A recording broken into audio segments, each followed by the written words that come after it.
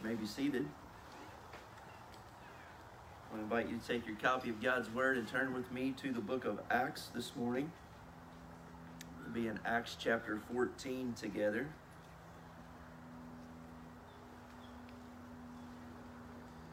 Acts chapter 14, verses 8 through 20 will be our text.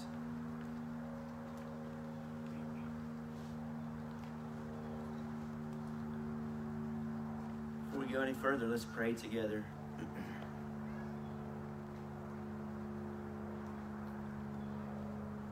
Father, we thank you as we begin that you are merciful.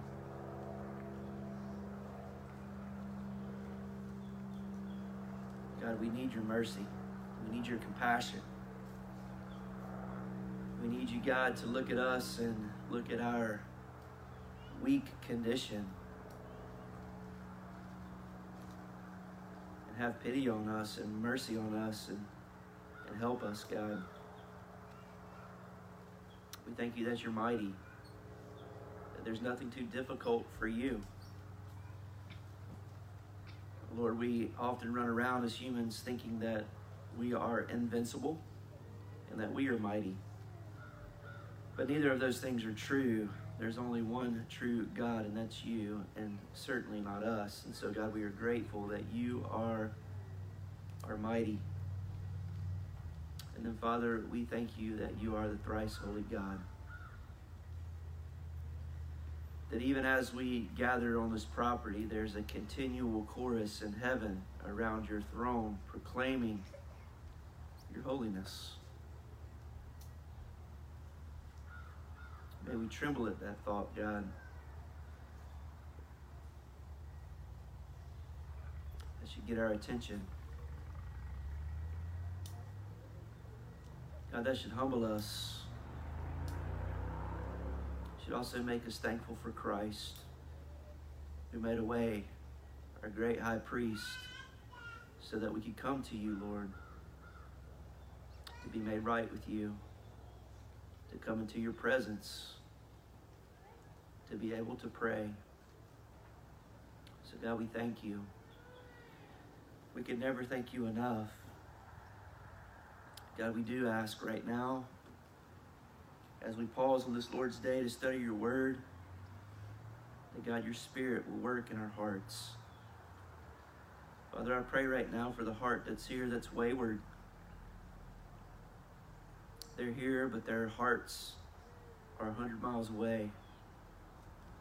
Father, I pray that your word today and your Spirit today will call that one back to yourself. Father, I pray for the one whose heart is hard today. They're just living in rebellion against you and against your word. Maybe not reading your word. Trying to do life on their own, God. I pray for that heart to be softened today. Father, I pray for the hearts that are soft today, that you'll continue to keep those soft through your word being read and preached and applied. Father, I pray for the heart that's dead. There may be someone that's here today, or many people that are here today, or many that are listening today, that honestly, they're just dead in their sin.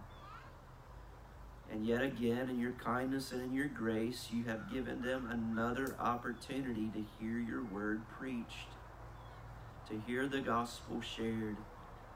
Father, I ask very humbly but yet boldly because of Christ that today will be the day of salvation for whomever I'm speaking of. God, you know I don't know fully. So God, I pray that you'll draw them and call them and give them life today. God, transfer them from the kingdom of darkness to the kingdom of light.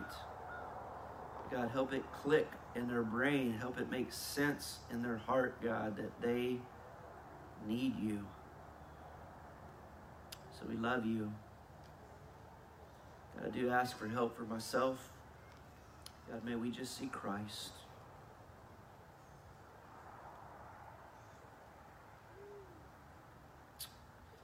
May we see Christ in the scriptures. The glory of Christ.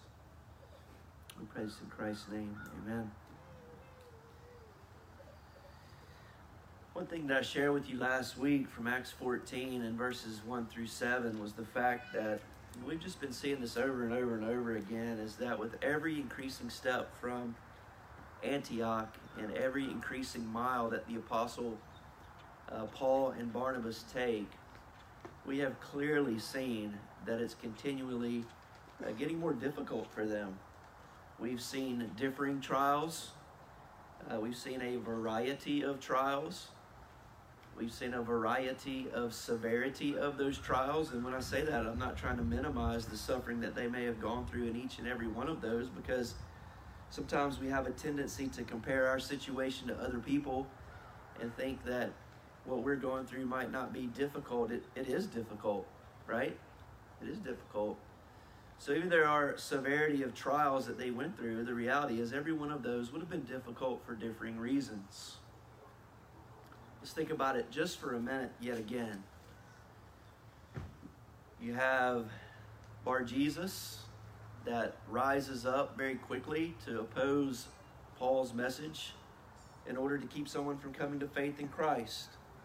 Praise God. As I prayed, God is greater. Amen. Sergius Paulus came to faith in Christ. God will save his people. Amen. We should pause there for a minute. God will save his people. Amen. Amen. All right, that's good news. And then we saw John Mark decide that he didn't want to be a part of the team anymore. It was just too hard. Or for whatever reason, he deserted. And then you went on from there, and we just saw how Paul and Barnabas were driven out of Antioch, Pisidia.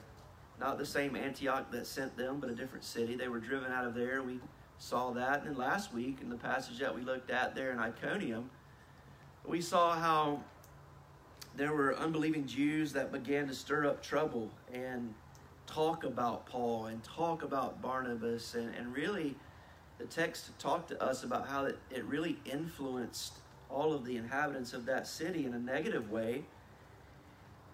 And then from there, we saw it get a little darker, a little harder, in that there was a plot or a murder attempt. There was a desire to not only not listen to them anymore, but to end their life. So that's where we left off last week. And when we come back to our text this morning, I want to submit to you this morning, and this may sound odd at first, but I want you to hang with me, because I think we're trying to make the case that this is the hardest thing that they've gone through so far. This is the most difficult trial. This is the most difficult temptation, if you will. This is one of the most difficult things that they've gone through so far, what we're about to read about. In fact, it's really easy to read over it, isn't it? Just kind of read over it really fast and maybe miss it. So maybe some things that I point out you've not really thought about before. But before we read the text, I do feel like I need to say this. When we look at Paul and Barnabas' life, one of the things that you need to get straight is that it's costly to follow Christ. The road is very narrow. The road is narrow. And you have to determine in your heart and your mind with Spirit's help that what you gain in Christ is worth more than what you lose in this world. Let's read the text together. Look with me at verse 8. Now at Lystra there was a man sitting who could not use his feet. He was crippled from birth and had never walked.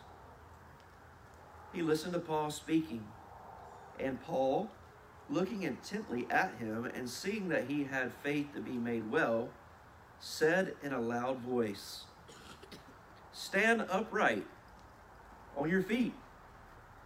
And he sprang up and began walking. And when the crowd saw what Paul had done, they lifted up their voices, saying in Lycaonian, which was their heart language, "The gods have come down to us in the likeness of men." Barnabas they called Zeus, and Paul Hermes, because he was the chief speaker.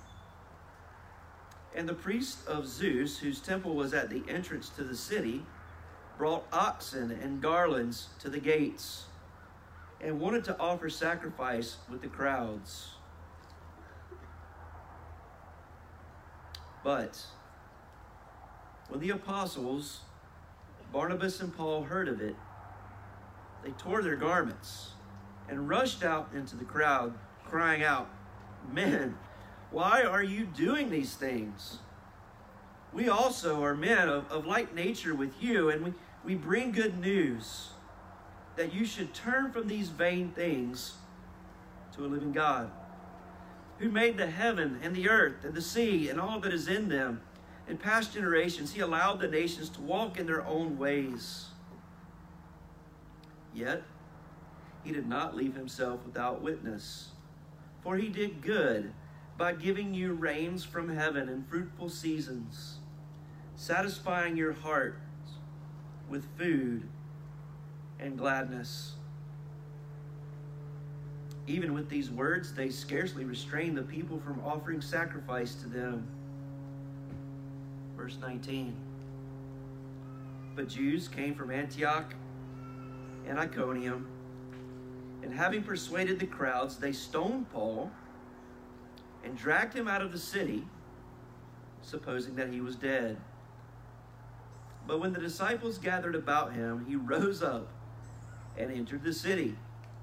And on the next day, he went on with Barnabas to Derbe. Look with me at verse 8. I want you to notice what happens that's interesting in this story. You know, one of the things that we've learned is that Paul had a strategy, if you will, when he went from town to town. And I've talked to you about that before and how that was biblical, that they would go to the Jew first and then to the Greek. But when you go to verse 8, what's glaringly missing that we've seen so far when he rolls up into this town in comparison to the other towns? What's missing? Where does he not go first? He doesn't go to the synagogue first. So the question is, why did he not go to the synagogue first? Did he get the wrong address? Did his GPS not work? Maybe his Google Maps was slow, or the app on his phone didn't work. Is that what it was? The answer to that is, of course, is no. The reason is there was actually no synagogue in this part of the country. I want you to think about that for just a minute. Sorry, Rachel. Oops. It's out of tune now. I want you to think about that for a minute.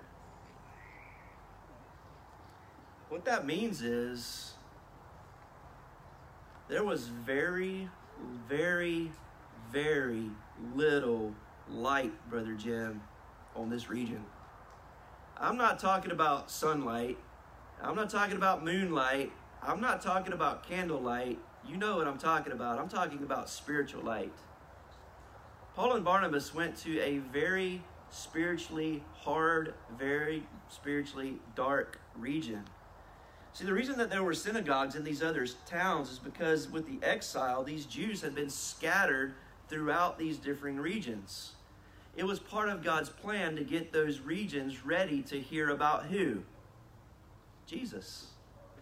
And when you come to Lystra, there's no synagogue, which means that this would have been a very pagan place.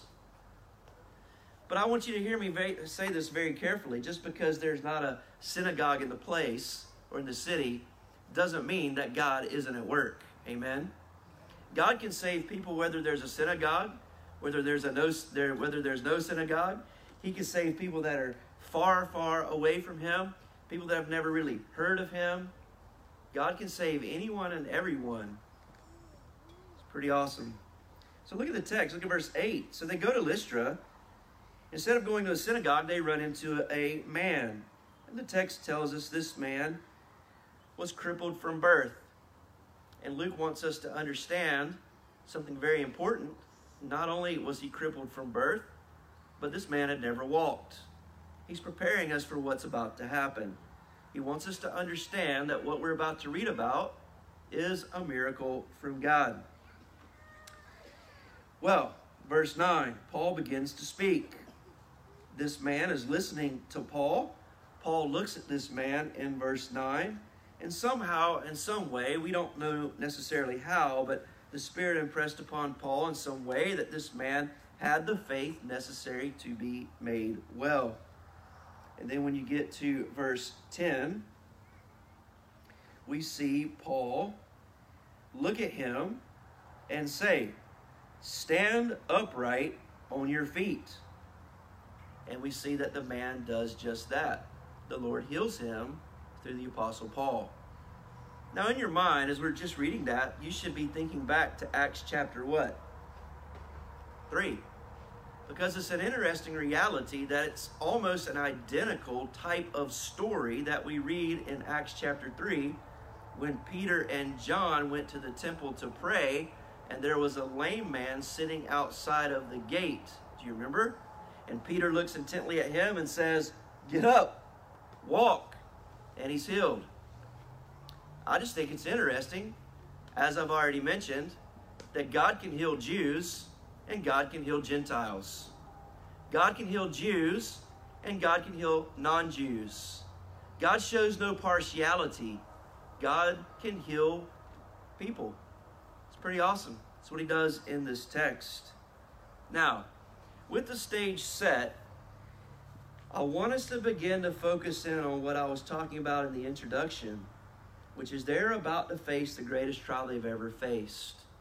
When we read through the text, how many of you thought, oh, surely he's talking about verse 20 and 21, where Paul is actually stoned? Like, in the last story, it never really happened. They wanted to, but they never carried out the action. In this part of the story, different city, different town, different people. They do carry out the action. But that's not the greatest trial that I'm talking about. That's not the greatest struggle that I'm talking about. Look with me at the text at what happens. Look with me at verse 11. Notice what the Bible says. "And when the crowd saw what Paul had done, they lifted up their voices in Lycaonian," and notice what they say. "The gods have come down to us in the likeness of men." One of the things that you have to understand about Greek culture is that many of them followed Greek mythology. And so when we read this text, when you studied that in history back in the day when you were in school, or you're studying it now, the Bible does intertwine with history, because really history is his story, right? It's God's story.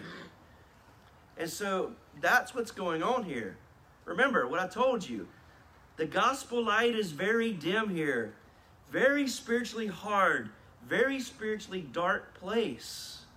The only thing that these people know are the gods of Greek mythology. Notice what they do. They naturally say, this must be Zeus, and this must be Hermes.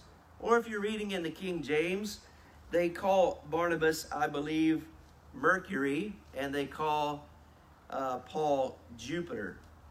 Those were other names for Zeus and Hermes. Now, Zeus in Greek mythology was the supreme god. So they call Barnabas the supreme god. And they call Zeus Hermes, which Hermes was in Greek mythology the son of Zeus and the chief speaker and the chief interpreter of all messages. Hermes' job in Greek mythology was to deliver messages that needed to be interpreted or shared with people. So what they are doing is listen to me carefully. Have you heard us say lost people act like lost people? This is what they're doing. They see this miracle go on. There's no framework in their mind to understand that there's a one true God. The only grid that they have to process what they've just seen through is Greek mythology. And so therefore, what do? They apply that worldview to the situation. And they say, okay, Barnabas is Zeus and Paul is Hermes. We know, because we have a biblical worldview, that they've just broken the commandments. We know, because we have a biblical worldview, that they've just committed idolatry. we know, because we have a biblical worldview, we know the scriptures, that they have just committed blasphemy as well. It's interesting. Look with me at the text. It doesn't stop there. Look what else they do. Look at verse 13. And the priest of Zeus, whose temple was at the entrance to the city, brought oxen and garlands to the gates. And they wanted to offer sacrifices with the crowds. Do you catch this? Do you see this? Do you feel what's going on here? Paul and Barnabas heal this man. There is no synagogue, but there is a temple to Zeus. And the priest of Zeus in Greek mythology says, surely the gods have now come down to us, and surely what we need to do is worship them, and surely what we need to do is offer a sacrifice to them. Fact check, reality check. Who's the only one that we should sacrifice to in the Old Testament? And who was the one that Christ's blood was offered to? God. Should we sacrifice to another man? No. Should we worship another man? No. Do you see the escalation of what is happening here? You see the progression of what is happening here? They're treating Barnabas and they're treating Paul as if they are gods. You say, well, Doug, I still don't get what you're talking about. Like, why is that the hardest thing they faced so far? Of all the things that they faced, you're telling me that's harder than people talking about you? You're telling me that's harder than someone trying to kill you? You're trying to tell me that this is harder than going through a sleepless night, being all the other things that happen to them, all the other suffering? You're telling me that this is more of a difficult trial? Well, remember, everyone's different and difficult for their own reasons. But this one's different, is it not? Because I want you to think about the flesh. And I want you to think about the flesh. Your flesh, all flesh. I want you to think with me about Genesis chapter 3. I want you to think with me about the fall of man.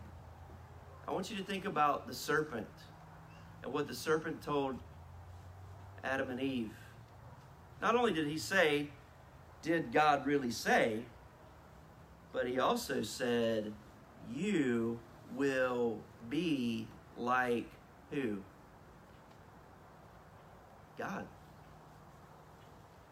You see, inside the heart of fallen man, the depraved nature of man, there is a desire that comes naturally from the fall to want to be their own God.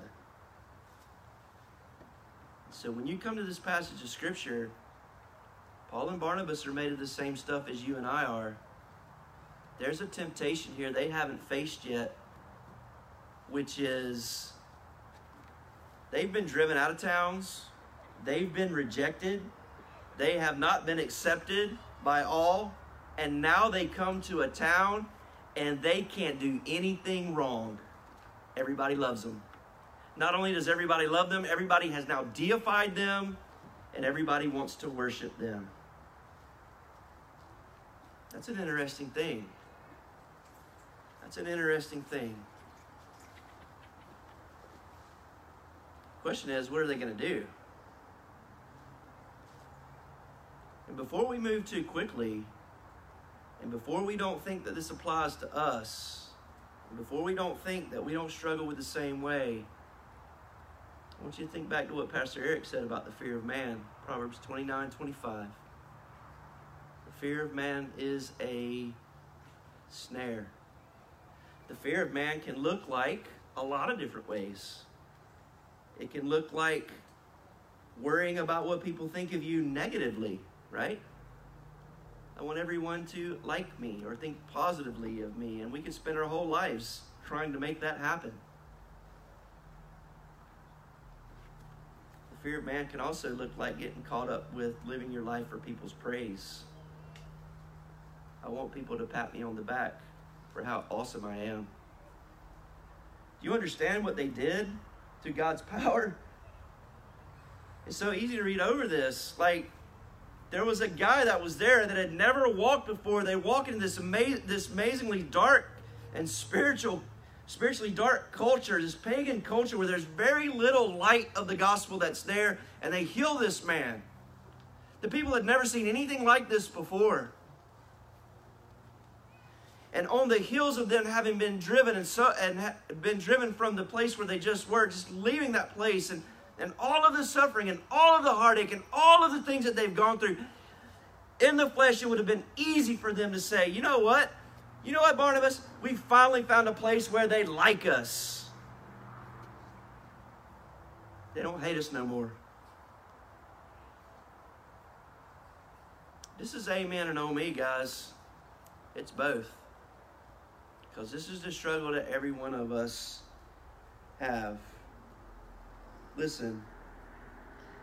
I want you to hear me carefully. Praise can be like poison. It can be. It can kill you. Now, is it good to receive compliments? Is it good to be built up and encouraged? Absolutely. I'm not saying that we don't do that. We need to. But if we don't handle that praise rightly, and if we don't handle that praise in the correct way, like poison, it will get us. It'll get our souls. You know what will happen? We'll begin to believe our own press clippings. And we'll begin to believe that we're greater than we really are. I was reading a little bit this morning in Spurgeon's lecture to my students, and he was telling his students, remember, you're nothing because you are nothing. He was like, don't ever forget that you're nothing because you're not anything. He wasn't putting them down. He was telling them that their worth comes from Christ, not their ability. Do you understand this? That at this moment in time, Paul and Barnabas, like at no moment in their ministry so far, would have been tempted to become prideful about their calling. Hey, look at us. We're apostles. Wherever we go, people get healed. Isn't that awesome? They would have been tempted to be prideful with their gifting. Not everybody can do what we do. And they would have been tempted to be prideful in an overestimation of themselves as well, thinking maybe that they're indispensable to the kingdom. Brothers and sisters, we're all dispensable. We're all dispensable. Our worth and value is in Christ, but the kingdom of God marches on. So, the question becomes, what are they going to do? With this test, with this trial like they've never faced before, they've never had an entire city praise their name. Never. Jim, I don't even know what that would look like. Maybe it's like a Super Bowl parade now, you know, where they take all these floats and the whole city comes together and celebrates like a big sporting event or something. I don't know what it would have looked like. But I'm going to tell you something. If your heart's like my heart, it don't take much to get it going in a prideful direction. There's a huge temptation here that could have destroyed them. So the question is, what are they going to do? How are they going to handle this? How are they going to respond? Let's remember what's at stake. Let's remember what's hanging in the balance. It would have been so easy for Paul and Barnabas to make that moment about them, but it was not about them. They weren't there for them. They weren't there for the parade. They weren't there for the crowds. They weren't there for the accolades. They weren't there for any of those reasons. They were there to take the gospel to those people that were far away from God. Think about it. It's hard for us to understand because there's 15 trillion churches in Okeechobee. Everywhere you turn around, there's another church. Churches, banks, bars, and gas stations. I don't know why we have so many of those, but we do. There are places on this planet that don't have churches. It's hard for us to understand. This is a dark place. And at this moment in time, if they take the bait that Satan's placed before them, if they begin to believe the hype, if they embrace the godlike status, Jim, if they become celebrity pastors, you know what's at stake? Number one, the glory of God. Number two, the truth. And number three, the souls of men and women and boys and girls. Can I bring it down to our level right now? How they handled temptation mattered, amen? How you handle temptation matters. It does. How you handle every temptation matters, just like how they handle temptation matters. Look at what they do. Look at the text. You got to love this. Verses 14 through 17 are really like the heart of the passage. I don't know if you're one of those people that mark in your Bible or highlight in your Bible or whatever, but if you don't, you might want to pick up this habit right now because this is amazing. Look at what they do. They don't take the bait. They don't fall into the trap. They don't believe what people are saying. What do, Jim? They stick right to the reason why they came. The text says they tore their garments. That's a visible and physical display of spiritual agony. They do not like what's happening. They realize the significance of what these people are doing, and they realize the spiritual danger that they're in, that they are worshiping and caught up into false ideologies and false beliefs and false religion, and what they need is truth. And they're so twisted and perverted in their thinking that they think that other human beings made of the same stuff of them are actually gods that have come down from heaven. It's crazy. But this is their worldview. So what do? They tear their garments, they rush into the crowd, and then they say, "Why are you doing these things?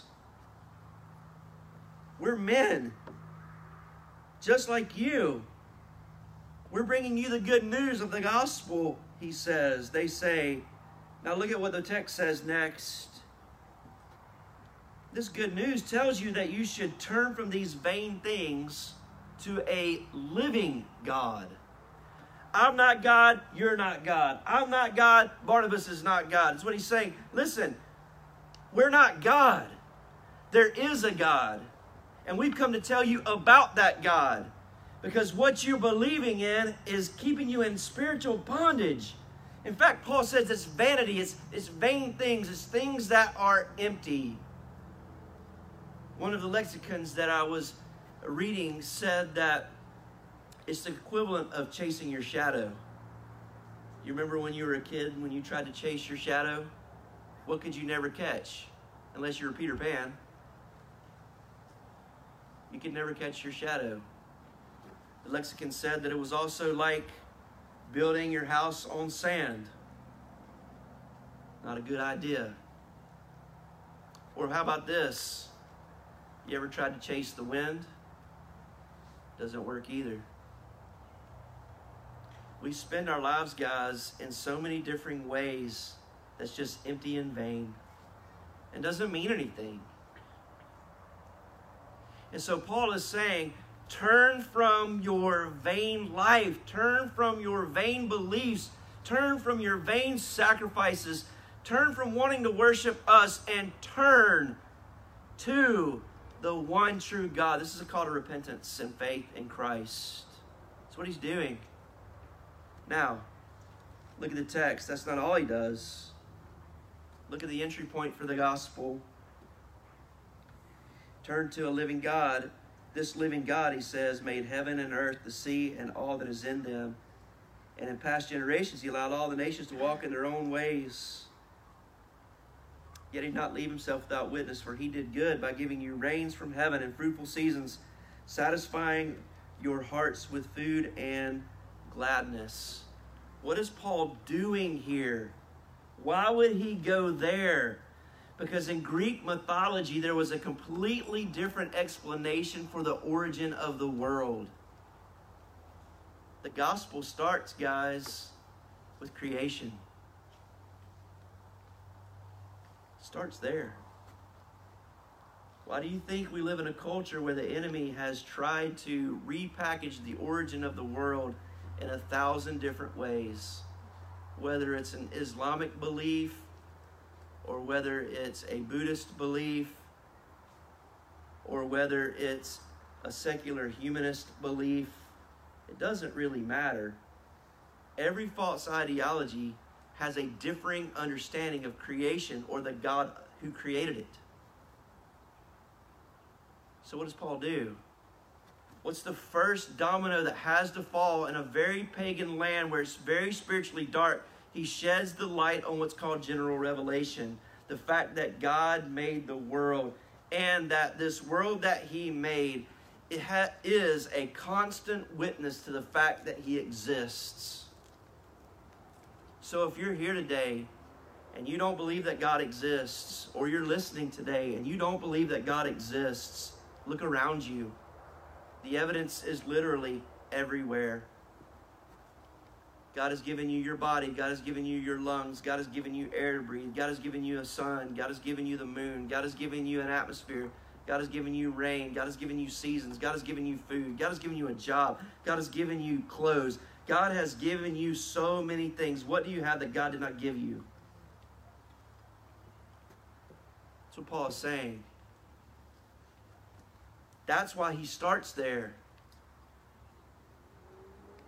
Because he's wanting them to see that a biblical worldview, the right way to understand the world, is through the lens of the truth that there is a living God who made all things.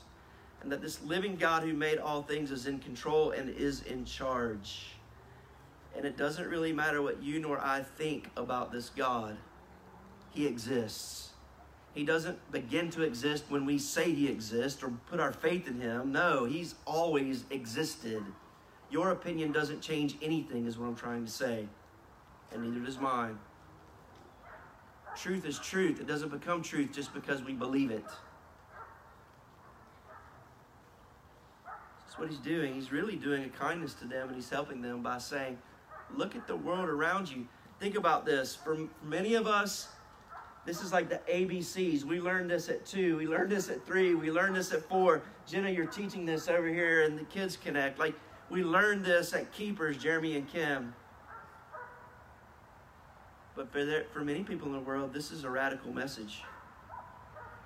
There's a God who created all things. That's why he starts there. Now, look at verse 18.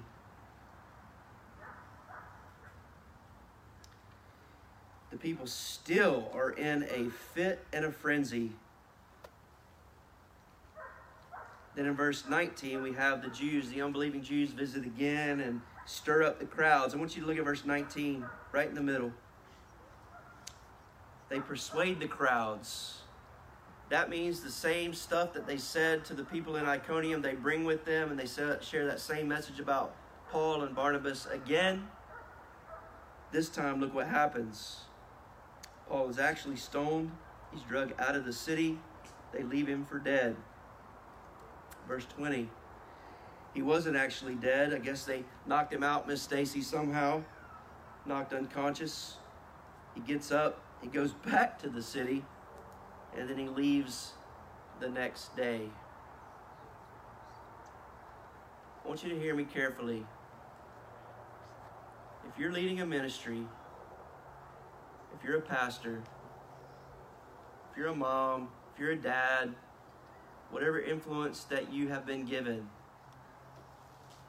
if you are leading to make people happy or to get applause by men, you're leading for the wrong reason. I want you to think about the fickleness of this crowd. I want you to think about how fickle they are. What do they want to do when they first heal this guy? They say they're gods. And they want to deify them, and they want to make statues of them. Whatever they want to do, they want to promote them and celebrate them and worship them and sacrifice them. And then when we sacrifice to them, and then when we get to the end of the chapter, what do they actually do? They're so fickle that they've been persuaded by a completely different message, and then they try to kill Paul. You see what I'm saying? Hear me carefully, young people, because you don't know what God has for you. Hear me carefully, young people. You don't know what God has for you. Right now, you need a purpose in your heart and in your mind that you will be the kind of person that will lead to fear God only and not live to fear man. Whatever God gives you to do, put God first. Fear Him. Fear Him. Do not fall in the trap of fearing man. I beg you. Adults, ditto. Same message. People are like the wind, guys. Their moods and attitudes and opinions, especially in America, change in a moment. The stuff that rages through social media, or the stuff that rages on the news, the stuff that everybody gets all hyped up and fired up about, 3 weeks later, nobody cares no more because they're fired up about something else. You ever notice that? Be careful you're not living for the wrong kingdom. This is why Paul says, turn from vain, empty things. And sometimes those vain, empty things are more than cars and trucks and houses and jobs. Sometimes those vain, empty things are the fact that we're spending our entire life and leadership trying to please man. You know what John Knox said, Pastor Tom? At the height of the Scottish Reformation, John Knox said, one man alone with God is always in the majority. Those are pretty good odds, Pastor Jim. So I want to encourage you to be that kind of person. Very quickly, let me give you a couple of points of application. This will be very quick. A couple things to be aware of. This trap will get you. I'm telling you, it will get you. Be careful. Number one, beware of self-exalting. Proverbs 16:18 says, pride goes before the fall. Let's not forget, we've already seen crowds praise one person in the book of Acts. Do you remember who they praised? King Herod. King Herod almost had the exact same thing happen, a little bit different circumstance, but the crowds begin to praise him and praise him and praise him and praise him. And what does he say? I think it's true. I guess I'm pretty awesome. And what happens? The Lord kills him. Beware of self-exalting. Best way to tell is think about how much you talk about yourself. Number two, beware of living in and living for what people think of you. Beware of living in and living for what people think of you. That's easier said than done. I get it. I get it. Beware of living in and living for what people think of you. That doesn't mean we get the right to be holy jerks. That's not the point of Scripture. But we're to fear God. Number three, beware of selfish ambition. You know, Paul and Barnabas did not use ministry as a stepping stone to something greater. It's not how it works. There's a reason why most pastors of old stayed in the same church till they died. They were just faithful brothers. Beware of selfish ambition. Beware of self-promotion. Number four, beware of misplaced trust. Make sure that you put your trust in God, not men. Psalm 20, verse 7. Some trust in chariots, and some in horses. But we will put our trust in the name of God. That's where our trust needs to be, fellas and ladies, boys and girls. Let's pray together.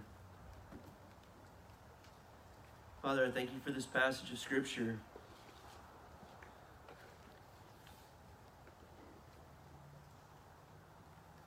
Thank you for the warning that's here.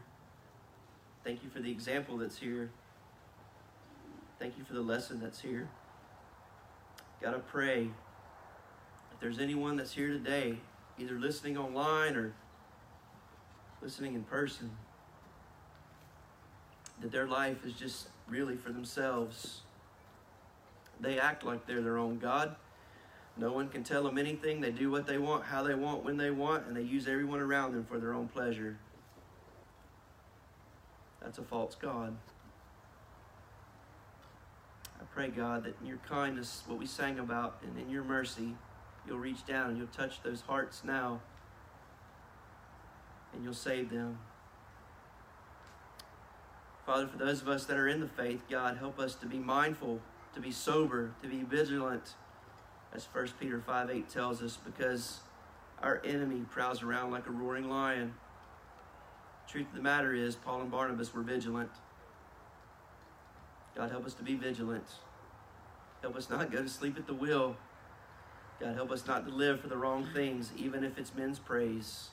Help us keep all things in perspective and take whatever's said about us to the throne room of God, your throne, Lord, and offer that to you as a thanksgiving. Lord, we love you, and we praise you, and we thank you. In Christ's name we pray these things. Amen. I want to invite you to stand to your feet as we close with a song.